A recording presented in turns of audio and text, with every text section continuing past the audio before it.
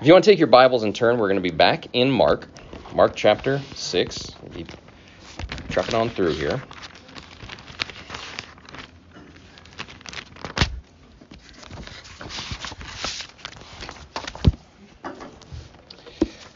Weakness is a big business. In the year of our Lord 2023, we live in a time when society casts almost everything in terms of power and power struggles. And so showing off your weakness is much to your advantage because power is evil, power is bad. And so if you're weak, you're good. Now, of course, we don't use the language of weakness. We use the language of oppression and struggle and disadvantage.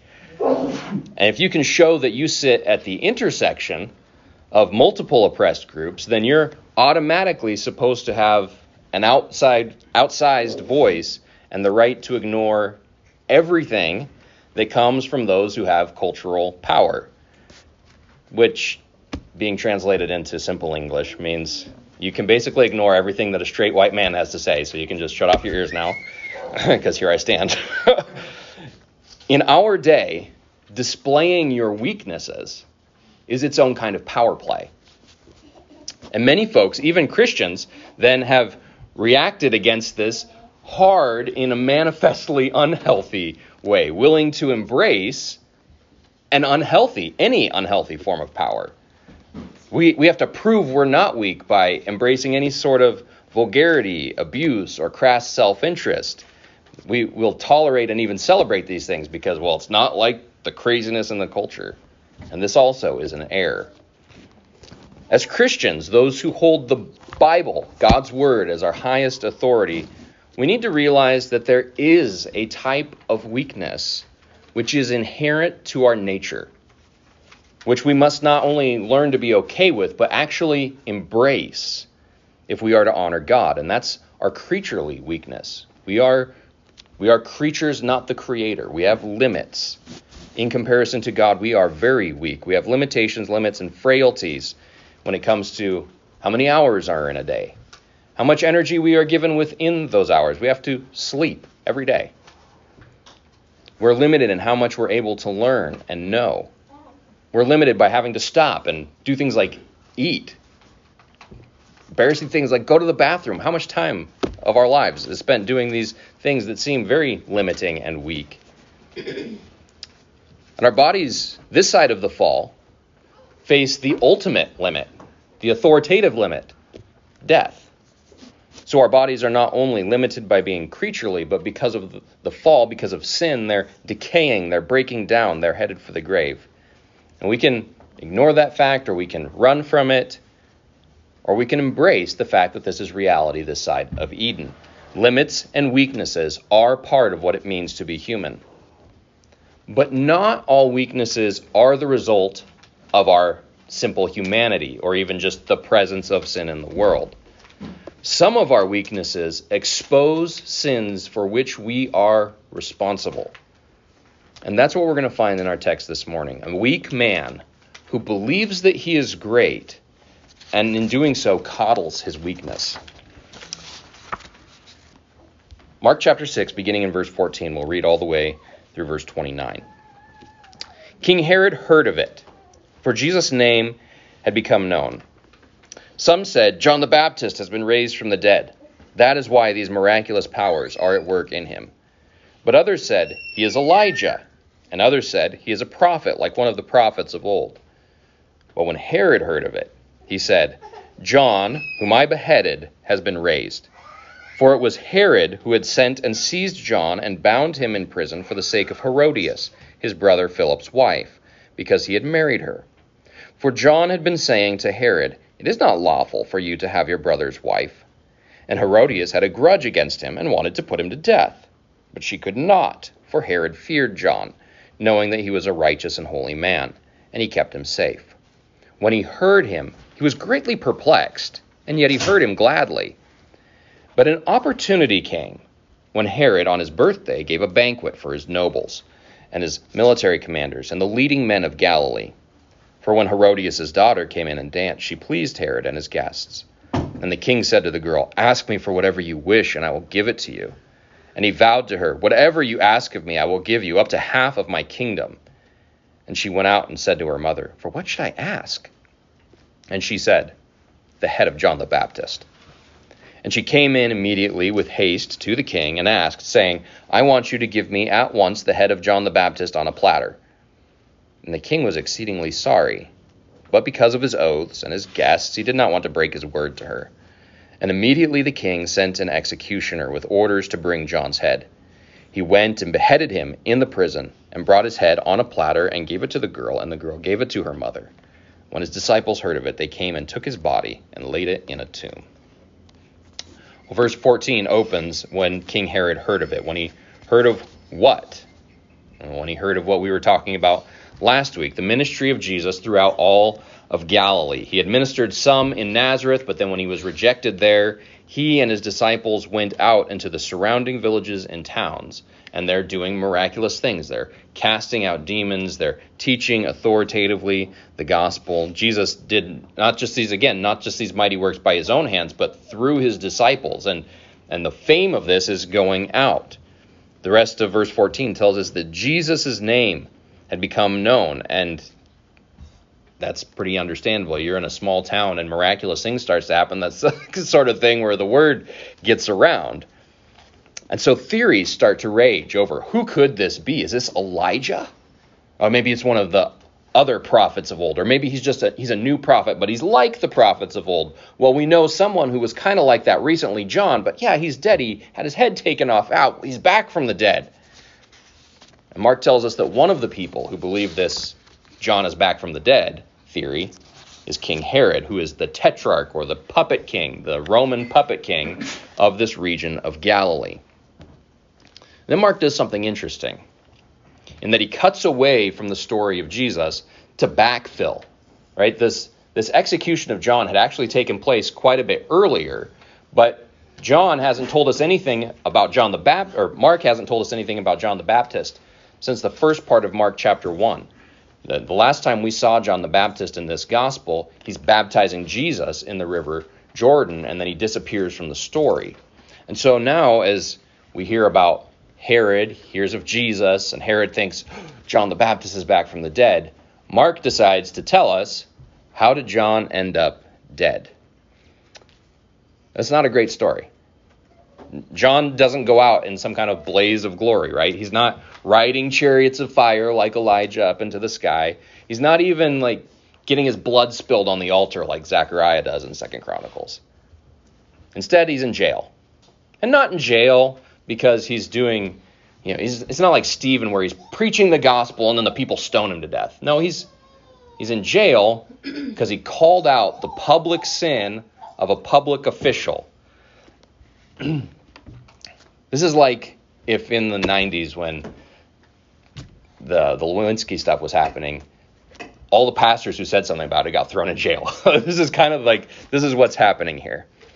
The Herod in our story is Herod Antipas. He's the son of Herod the Great. Herod the Great is the Herod who has the census taken when Jesus is born and then has all the babies killed because he's upset about the threat to his own rule, right? So that's maybe the first Herod we think of in Scripture is Herod the Great. He's the one who initiates this great expansive addition to the Second Temple. When he died, his kingdom was split between 3 of his sons. The one in our story is Herod Antipas. Herod Archelaus, Antipas' older brother, was an awful ruler. He was kicked out fairly early on in his reign, and he had died by this time. But then there's another brother, Herod Philip I. He's a half-brother to these two, who had been married to this woman named Herodias. But then they divorced, and Herod Antipas takes Philip's ex-wife, Herodias, as his own wife. And to our own modern ears, this is kind of like, it's a little weird, but sounds a little European, not that big of a deal. But flip ahead to Mark chapter 10, and we'll see what Jesus thinks about this. Mark chapter 10, beginning in verse 2, the Pharisees came up to Jesus in order to test him and asked, "Is it lawful for a man to divorce his wife?" And he answered them, "What did Moses command you?" They said, Moses allowed a man to write a certificate of divorce and send her away. And Jesus said to them, because of your hardness of heart, he wrote you this commandment. From the beginning of creation, God made them male and female. Therefore a man shall leave his father and mother and hold fast to his wife, and the two shall become one flesh. So they are no longer two, but one flesh. And what therefore God has joined together, let not man separate. And in the house, the disciples asked him again. So the Pharisees had asked that question, and the disciples are like, man, we got to follow up on this. They asked him again about this matter, and he said to them, whoever divorces his wife and marries another commits adultery against her. And if she divorces her husband and marries another, she commits adultery. And that seems to be just exactly what has happened here. So the biblical baseline, Jesus' baseline, is that divorce dishonors God. Now, there are times, due to one spouse's sin or both spouses' sin, when marriages dissolve, they end. Jesus tells them in Mark chapter 10 that because of the Israelites' hardness of heart, God makes a provision for this, that this happens. But that's not an excuse to pretend that the marriage didn't ever happen and then to run into the arms of the next person you see. Jesus says to initiate a divorce and then to marry someone else is a form of adultery. Jesus' teaching wasn't new. He's simply elaborating on the creation purpose of marriage. And then Herod has added to his sin here by marrying his brother's wife, which Leviticus 18 is this whole list where God basically says to the people of Israel, don't marry your sister, your mother, your aunt, or any other near relative like your brother's wife because it's an abomination, gross, and yuck. That's a paraphrase. But here, John takes that and he applies it directly to Herod. He calls Herod out on the carpet. But it's interesting. Herod is not the one who gets mad. I mean, after it tells us that John calls Herod out, it still tells us Herod is perplexed by John, but he likes to hear him. He likes to listen to him. It's his wife, his now wife, Herodias. She's the one who gets mad. She has a grudge against John and wants him dead, verse 19 tells us. Herod locks John up, but he won't kill him. Herodias wants him dead. And I don't think we have to psychologize the text too much to assume that she probably also had a grudge against her husband, who won't do anything about this crazy guy from the wilderness who places her in the same category as the prostitutes on the corner. He won't stand up for her honor.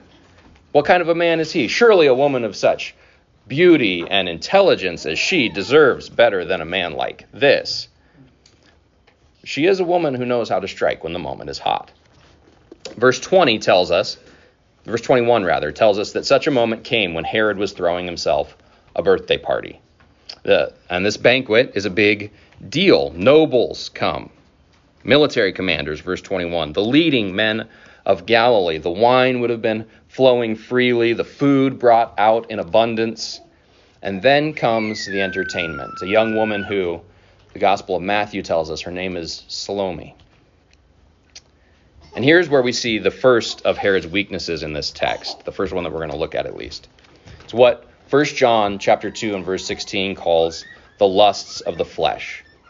Verse 22 says that Herodias' daughter came out to dance, and it pleased Herod and his guests. And this was not like a tap dance that got a polite form of applause.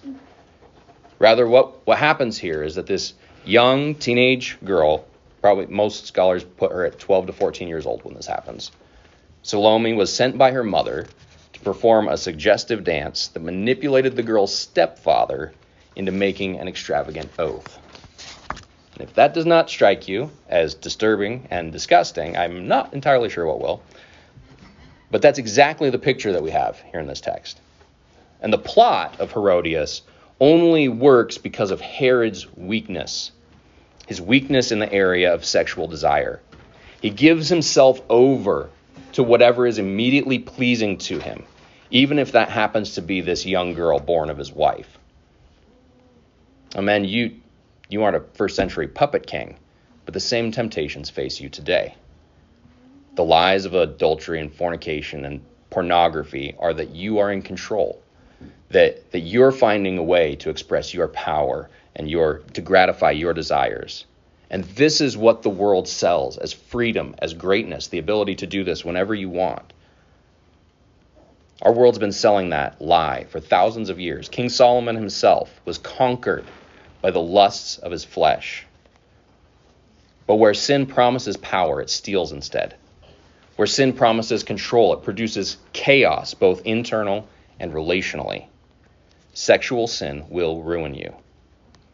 But like Herod, many men stand weak and helpless in the face of temptation, ready to give away half their kingdom to a scantily clad girl. The second weakness we see here in Herod is the fear of man.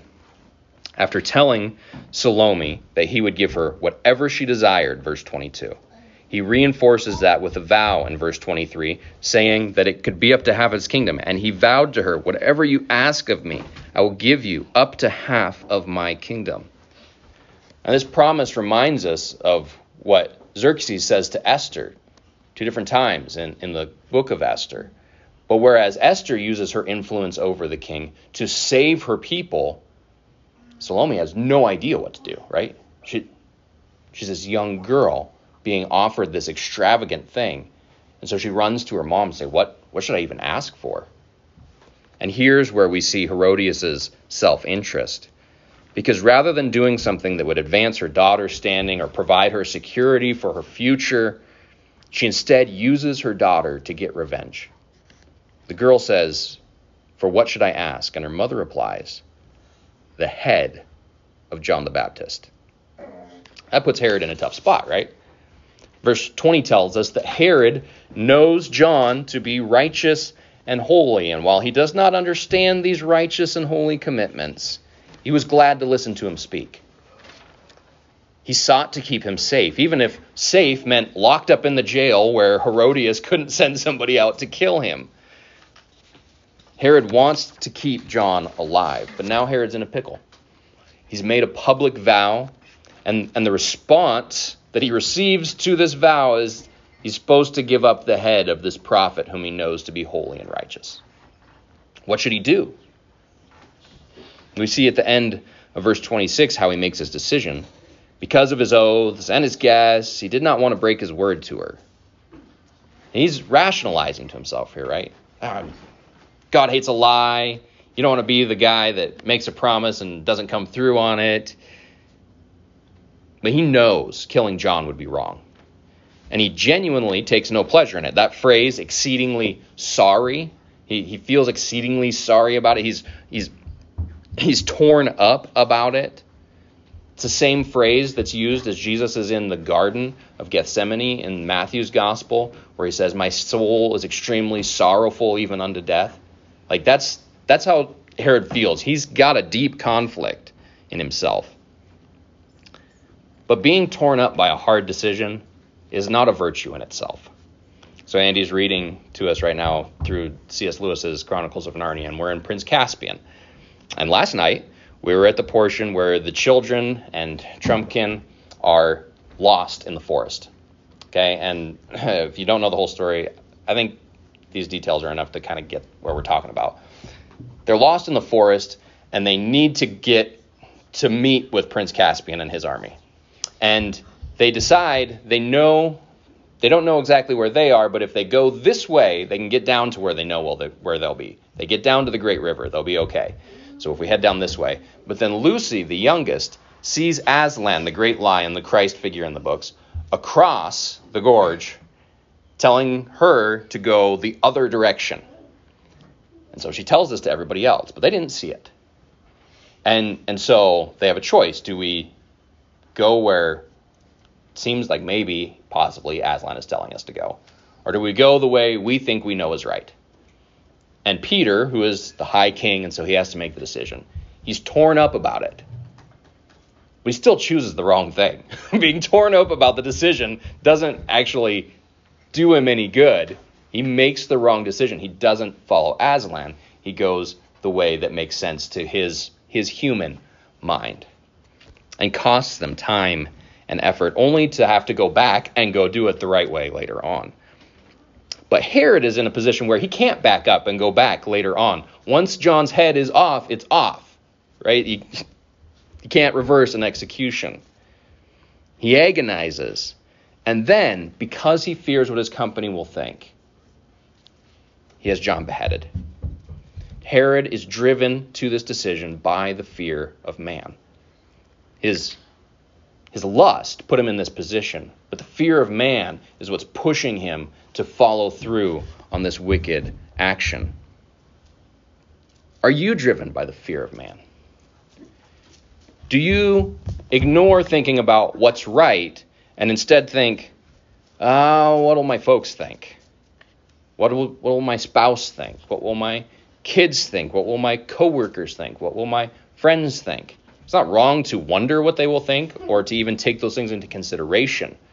But if those things are in tension with what is the right thing to do, the question becomes, will you fear man or will you fear God? And again, this is something, to choose the wrong way sells itself to us as strength, because you're in control of, I can appease their emotions. I can control the situation if I can make a decision that will control their reactions. Herod could sleep easy at night knowing that he was a man of his word, even when it was a hard situation. People will respect me, he might say to himself. But is following through on a drunken promise to murder a prophet really an indication of strength? Is it better to have man's approval or God's? The final weakness we see of Herod is actually at the very beginning. And said he has a guilty conscience. He's seeing ghosts. He doesn't see Jesus for who he is because he assumes in verse 16 that John, whom I beheaded, has been raised. He thinks John is back from the dead to haunt him. Do you have sins in your past that haunt you? Is your conscience driving you mad? Are you burdened with a guilty conscience? When you are, you blow all sorts of statements out of proportion. You blow situations out of proportion and take them out of context, the things that people say. You're not able to rationally analyze decisions and relationships in a clear and rational way. And then if you go like, I just can't deal with all of this guilt and try to deaden it, either by just consciously ignoring things until you have deadened your conscience or using a substance to deaden your conscience, you're weakened even further. Because now you don't know that you need to be saved from that guilt. Guilt is a weakness we all know, that if left undealt with, will ultimately destroy us eternally. We do all have genuine guilt. So where can a guilty conscience go to be made clean? The contrast in this text is between Herod, spineless Herod, and John. Though John is totally off-screen, we don't directly see John the Baptist in this text. What is relayed to us of him is important. How did John speak to Herod? He spoke to him bluntly and forthrightly. It is not lawful for you to have your brother's wife. Here is John the Baptist, this man who is clothed in camel's skin and eats this weird diet of honey and grasshoppers. And he stands before the king and says, you're in sin. He's blunt. He's clear. He's not afraid of what will happen to him. He calls Herod to repent just like he had called the people in the wilderness to repent when he was baptizing by the Jordan River. And here's the thing. Herod hears him gladly. I think when I read that story, it made me think of a story about Benjamin Franklin. Benjamin Franklin, one of the founding fathers of the United States, alive during the 18th century, not a believer, right? You know, he was a deist, but he loved to hear the preacher George Whitefield speak. George Whitefield was this very clear gospel evangelist who traveled Britain and the United States and was a magnificent preacher by all accounts. And Franklin loved to hear him. And someone asked Franklin about this at one point. You don't believe what Whitefield is saying. Why do you want to hear him speak? And Franklin says, no, but he does. He believes what he's saying. And so it was interesting to Franklin. It was compelling to listen to him. Herod likewise didn't receive the truth of what John was saying personally, but he was willing to listen. And I think that's important for us to hear in our day, because so many want to tell us to soften our message or to be gentle or to dance around sin so that we don't offend people. But I think what's history and scripture both point out is that people are a lot more offended if you don't treat them like adults. If you're willing to lie to them or soft pedal them, if you just tell them the truth, if you're honest with people, that earns more respect than trying to treat them like a child who might throw a temper tantrum when you say something to them. The example of John says, tell the truth. John, unlike Herod, had a backbone. And to proclaim the Christian gospel takes a backbone. My job and your job is to tell people of their sin. And at times that's even going to mean, like John does here, naming specific sins. Because unless and until we recognize our specific sins, we have no idea of why we need a Savior.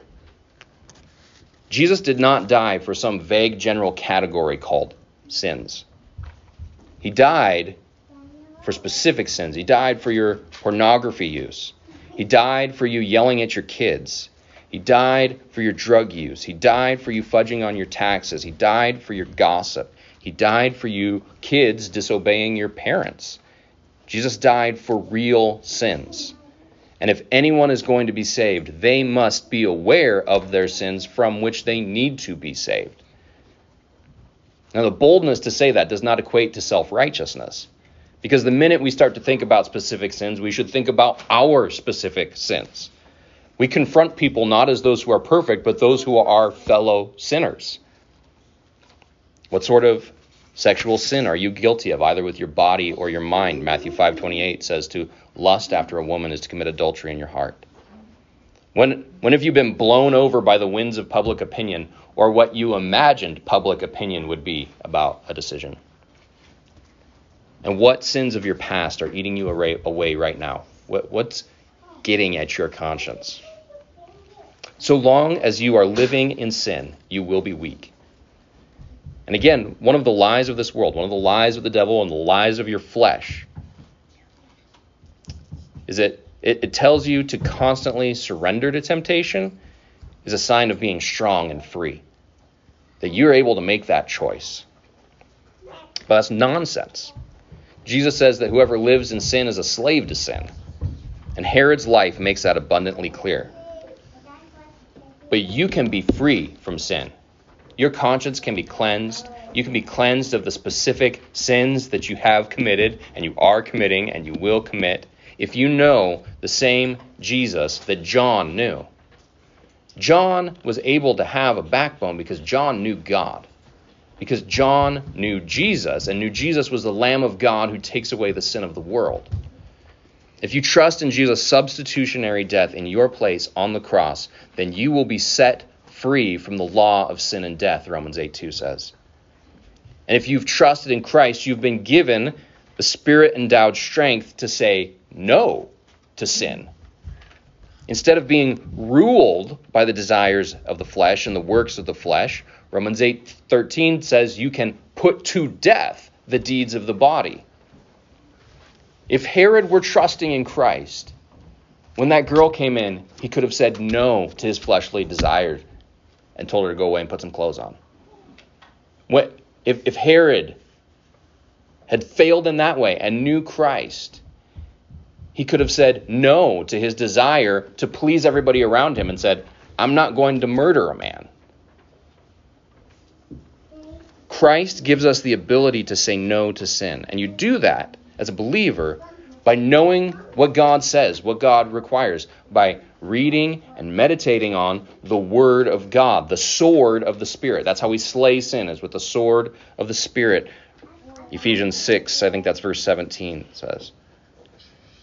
And you do it, next verse in Ephesians 6, by constantly seeking Him in prayer, praying at all times in the Spirit. True strength comes from acknowledging your weakness before God and then living by faith in the strength that he supplies. So don't identify yourself by your weaknesses. That's one of the great temptations in our day. I think there are some healthy things in the desire to be honest and open about places where you struggle. There are generations that are older than me. That's probably going to describe some people here, like where we just didn't talk about any struggles, didn't talk about anything personal, we didn't talk about any failings. And Scripture talks about confessing our sins with one another so that we can pray for one another. Like there's a goodness in that kind of honesty. But the temptation that especially younger people face is then identifying ourselves by our weaknesses, by our sins, by those struggles.